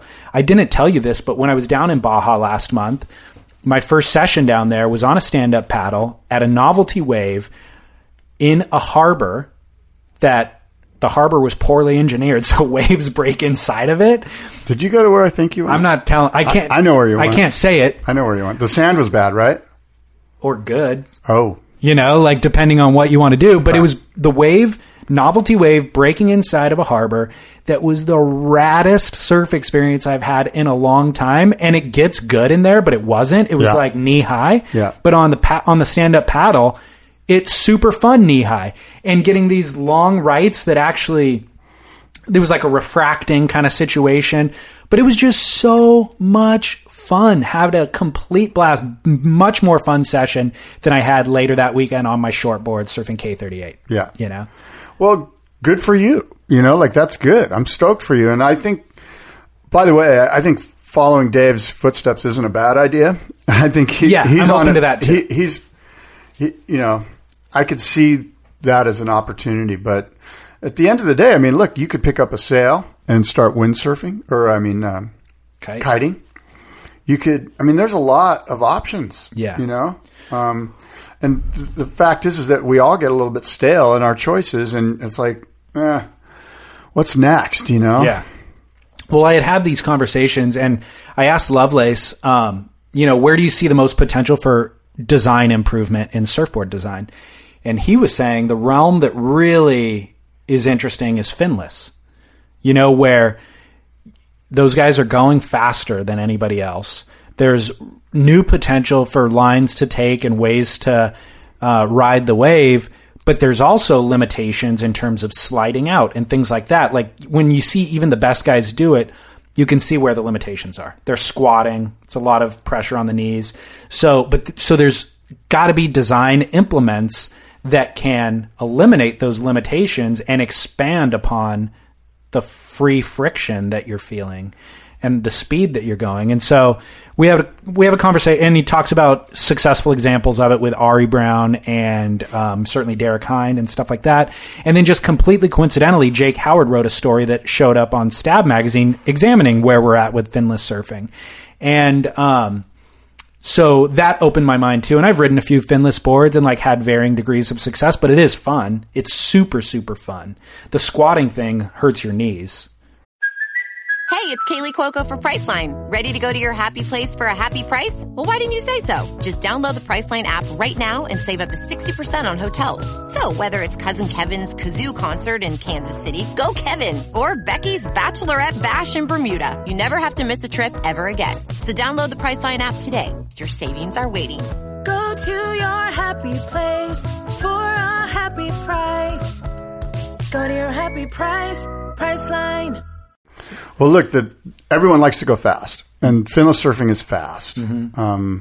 And Ryan's probably onto something. I don't know, and Dave Parmenter could certainly comment on it. But there are probably some things that we haven't thought about. And I know Ryan's doing a lot of experimentation with flex in the tail and different materials in the tail, and he has this thing that he's into that I see on Instagram, which is this torsional flex, where the flex doesn't necessarily flex in unidirection, but flexes in all directions, all kind of at the same time, depending on where the pressure is put. Yeah. And those could be things, and again, I don't know, those could be things that break some barriers regarding finless surfboard design so that these guys don't have to be bent down on their knees all the time. Right. They can be standing and putting pressure into the rail and not worrying about spinning out. Right. Because it's going to engage and stay engaged. And then when you want to do those spins or whatever, I don't know, I guess you do them somehow. You put your hand in the wave and it starts to spin. Well, that's where that flex comes in, and using different material types for the board itself, what it's made out of. The flex allows you to store energy when needed and then release it when needed as well. So you're not relying on fins as much, but you're able to use the edges of the board to use that to store the energy and then shoot it when you want, and it seems to be a young man's game. Finless boards have to be thin. Except look at Derek Hind, dude.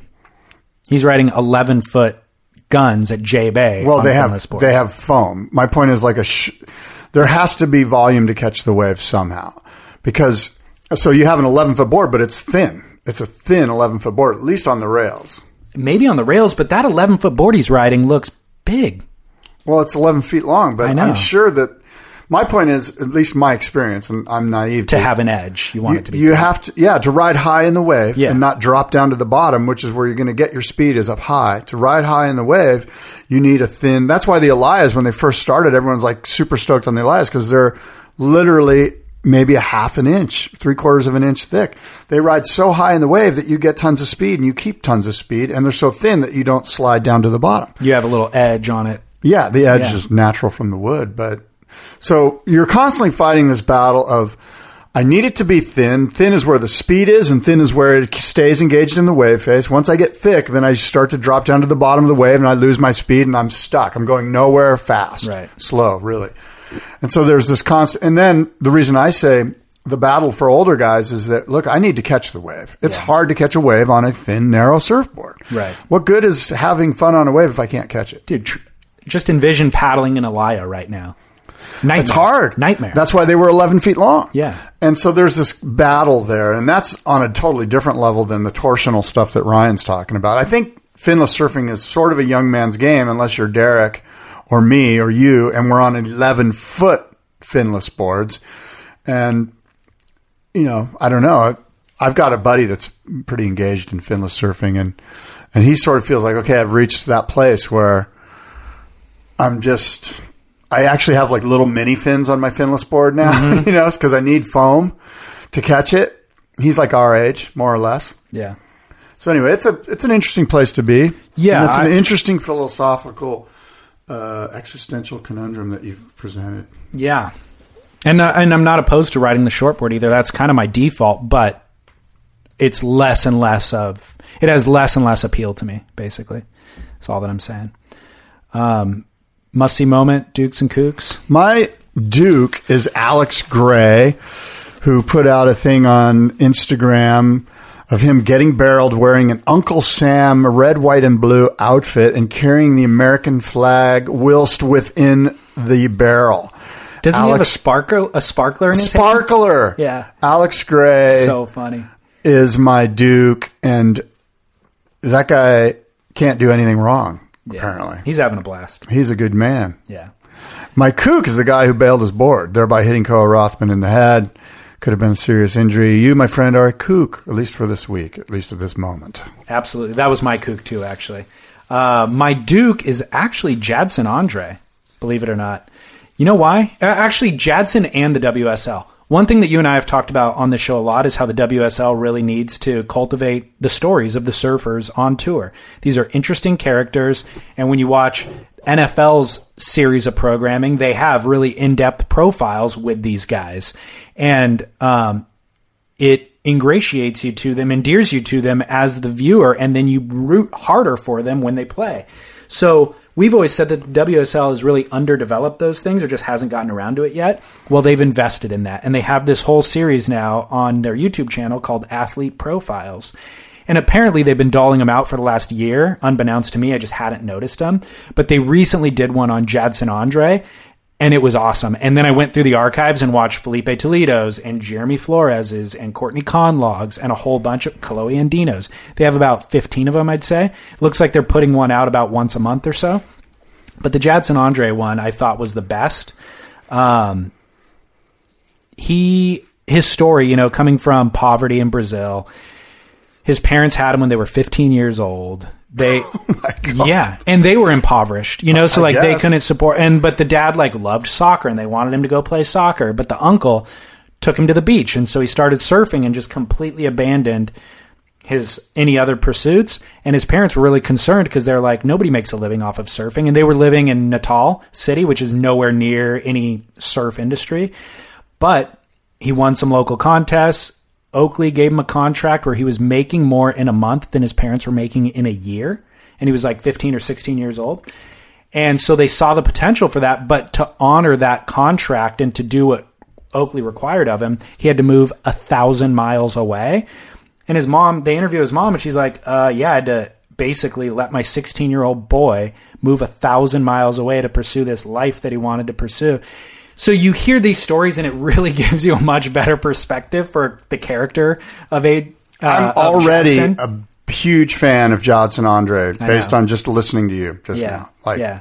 It was phenomenal. That's awesome that the WSL is doing it. It's too bad that you and I haven't discovered this sooner, and I hope others are discovering this content.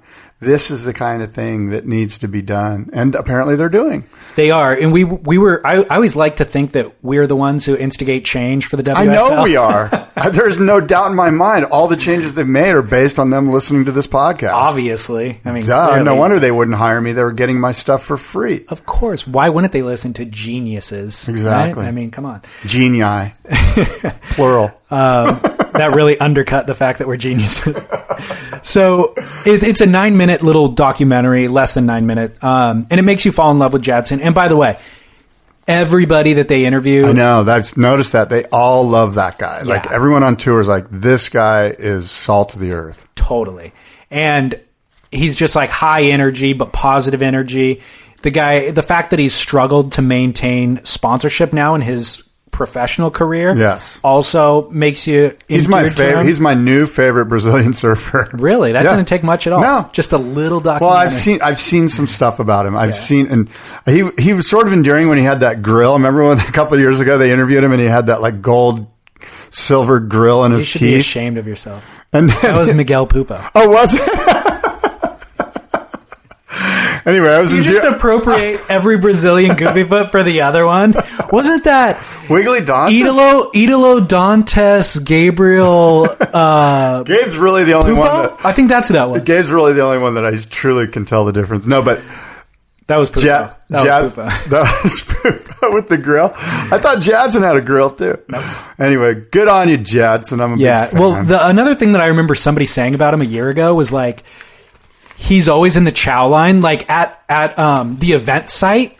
You know, they provide meals or whatever, and like, but sometimes if you're on Tavi, you'll just grab breakfast at the hotel before you go out to the event boat or whatever. Jadson would just be at the event site in the chow line stocking up on food because he's on a budget. You know, he doesn't have the $1 million contract that Jack Freestone has. He's like throwing bagels in his backpack. Exactly. For later. It's when you're staying at the Holiday Inn, the continental breakfast, and the dude like throws the bagels throwing oranges in his backpack for lunch, you know, for him. Later that day. But yeah, when I heard that, I was like, of course I felt like, oh man, I love that guy. I love the guy who's doing that. I remember back in the 80s, we would go to Hawaii. We would go to the Pizza Hut in Haleiwa, and they had the all-you-can-eat salad bar, and we would just take the big thing of raisins and just pour it into our backpack. I get it. Everybody's been there, dude. Yes. Totally.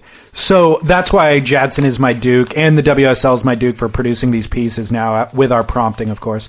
But I'll put that Jadson Andre piece on spitpodcast.com. For anybody who wants to see it, definitely come there. Check Absolutely. It out. We will put that on spitpodcast.com. For sure. Which is the place you need to go. For everything we discussed. To get the feed, to get everything we've discussed, and to listen to the show and tell your friends. The other thing that you can watch there is my must-see moment, and that is a new edit that just dropped yesterday called Native. Jay Davies. The beloved. Remember Jay Davies? I heard it's an insane edit. Somebody on some social media said Dave Prodan. Dave Prodan just put it out and was like, this thing is insane. Yeah. And so I got to check that out. Jay Davies is a guy that we don't see enough of as far as I'm concerned. One of my favorite surfers of the last 5 years, I'd say. Remember when he made that run in the WSL? Yeah, Margaret River, right? Yeah, it was insane. At the box? Mm-hmm. And then he's a Western Oz guy, and he was saying that he wanted to do with this edit, he wanted for viewers to feel the way that he felt watching Sabotage back in the day, the Taj Burrow profile video, where a lot of it was set in West Oz, which is where they're both from. Yeah. And he's like, I looked up to Taj a lot, but also like it's a rugged environment with big threatening waves. Yeah. And then big crazy air sections. And that's what this is. He said he never ever cared about the Gold Coast. He goes, if I never go to the Gold Coast again, great. The West Oz is where it's at. I think he's on to something. And well, let me tell you, dude, the guy, he's built like a rugby player. He's an impressive specimen of a human being. You're in love with him, aren't you? Absolutely, dude. There's a bromance going on. Absolutely. I'm going to hit the gym today because one-sided bromance.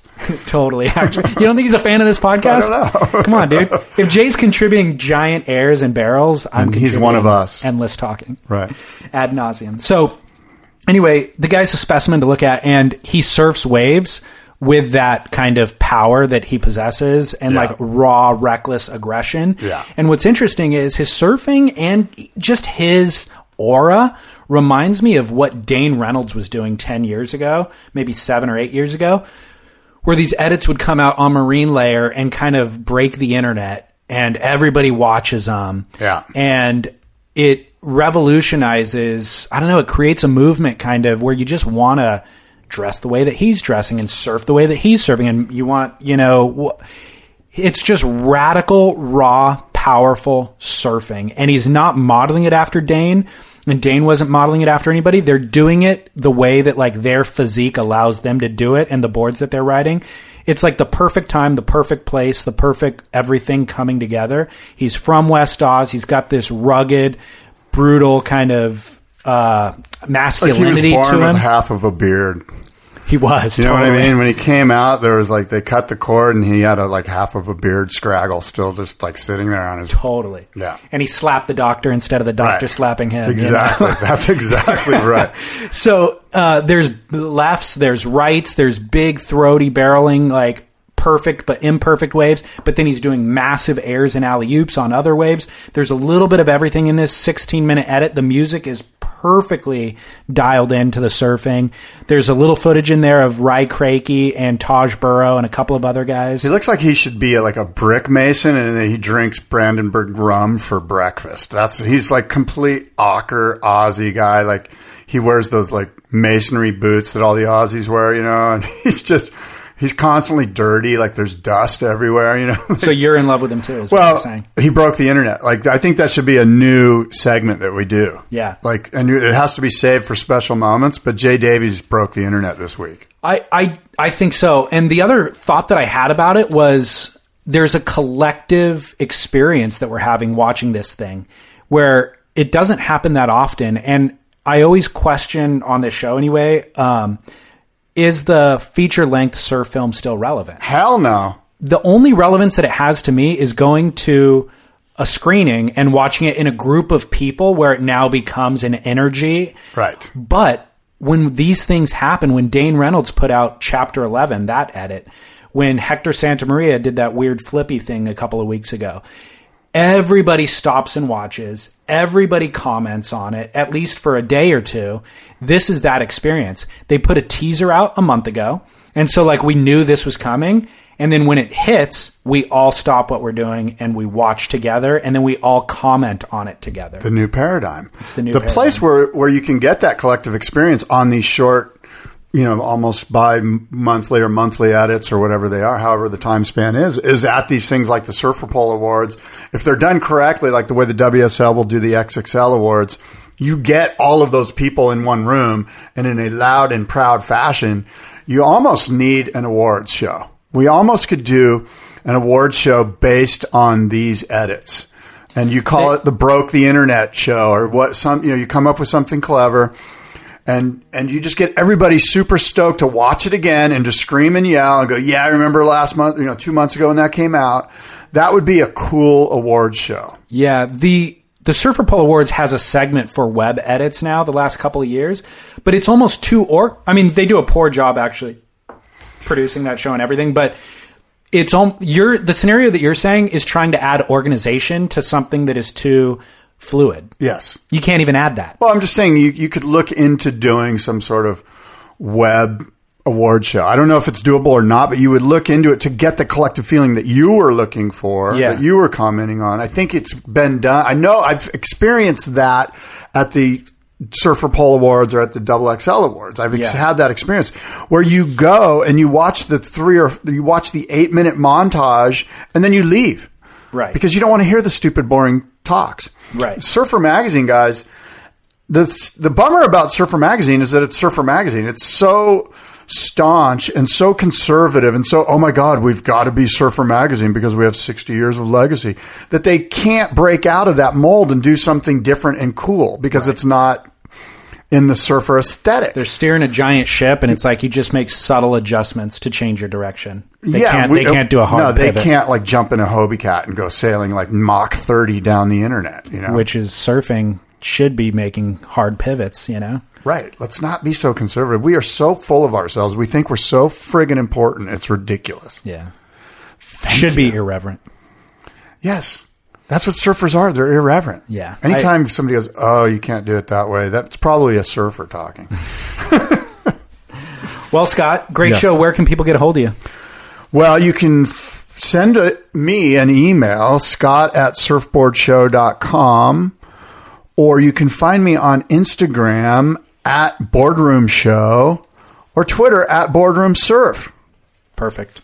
Are you checking Twitter anymore? Yeah, I check Twitter all the time. You do? Yeah. Okay. I've kind of gotten off of it, and then I got on recently, and I had like so many notifications replying to... People are mad at you, David. People tweeting us at the show from like 3 weeks ago. People are mad at you. I'm getting a lot of tweets. People are angry. Yeah. At least one person. I accept it. So then my email is hello@surfsplendorpodcast.com, and then of course on Instagram @surfsplendor, where we've had some great comments and like feedback from listeners with the show. So like that one from Tony actually came on Instagram. So definitely chime in. I told you the guy sent me an email about the Wave Garden. About Inland Surf Park. Yeah. Let me just get to it real quick. It's short. Yeah, go. our listener friend David Kramer finally made it over to the Wave Garden here in Texas. He calls it the Wave Garden. Isn't it called Inland Surf Park? Yeah. But is it Wave Garden technology? No. Yeah, I didn't think so. I don't think so. Finally made it to the Wave Garden here in Texas, which is a 3-hour drive for me. Well, it's not 6 feet and perfect, which is what I'm always saying. It's Scott's saying, yeah. But it was chest high and fun. I met a guy during one of my sessions from San Diego, of all places. He said he had a layover at Austin Airport and drove over for a surf. I was planning on tearing the place up on my shortboard, but ended up paying for a second session with a longboard. You got to try it once just for the experience. So I'm cool with that. I'll try it once. That's what we're saying. And like you were saying about the other location, like it's Austin. You should already go to Austin, period. Exactly. And then go ahead and catch a couple waves. Yes, go to Austin, hang out, listen to music, catch a few waves. Go to Zurich, Switzerland. Meet David's 2 girlfriends over there and drink a Pinot Noir with them. And I mean, escorts. Sorry, not girlfriends. Escorts. What? I was like, you're already going to get me in trouble by saying I have girlfriends somewhere? Do you have a new love interest? No. We're not talking about that. Is a no, yes. It's not a yes. I'm just saying, what do you mean a new love interest? How do you know? I thought. Oh my God, I'm just digging you into a hole. I apologize to all of the women in David's life, including his mother. It's the only woman, that's the main woman in my life, yes. My mother. Okay. Yes. And the escorts, they're just acquaintances. I have no idea what you're even talking about, dude. All right. Well, we'll leave it at that. And until next time, adios and aloha.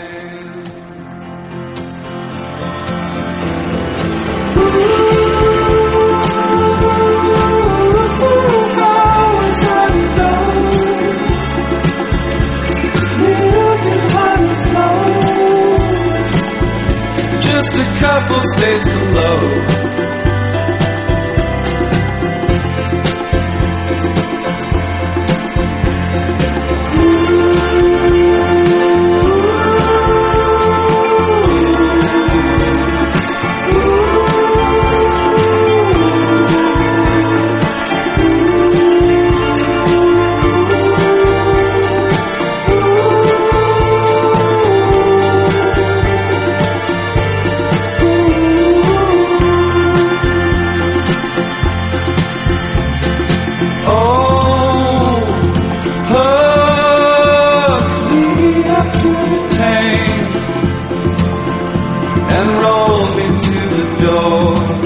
I'm going where my body leads me.